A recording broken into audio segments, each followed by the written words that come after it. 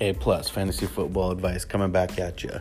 So right now we're going to be talking about some injury reports, just a few names and highlights, I guess, if that's what you want to call it, off the injury report. Just some names to pay attention to.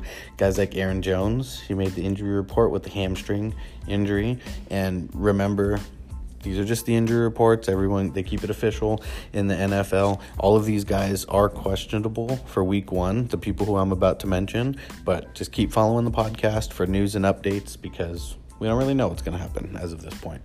So, second guy I got on my list, I got Luke Kuechly for our IDP guys. Undisclosed injury.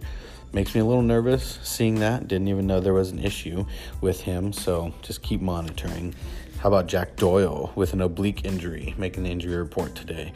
Who knows if it's going to be a cause for concern? I mean, he's had a lot of injury history over the last couple years, so I'm going to be a little weary and just keep paying attention. Mike Evans, a lot of you saw he was carted off the field, leg injury. Not really sure the severity of that yet, so just keep following. Clinton Dix, new Chicago Bear, knee injury, ended up on the injury report as of yesterday. So let's keep monitoring that for the IDP guys.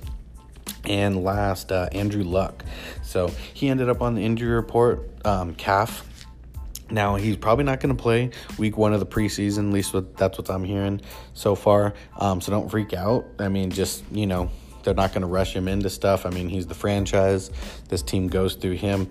He should be ready week 1. I mean, that's what all accounts say, but there's been a little safe, right now. Don't think it's any cause for concern. Alrighty, so we're keeping it short and sweet today. A plus fantasy football advice. Please tell your friends and share. Thank you, guys.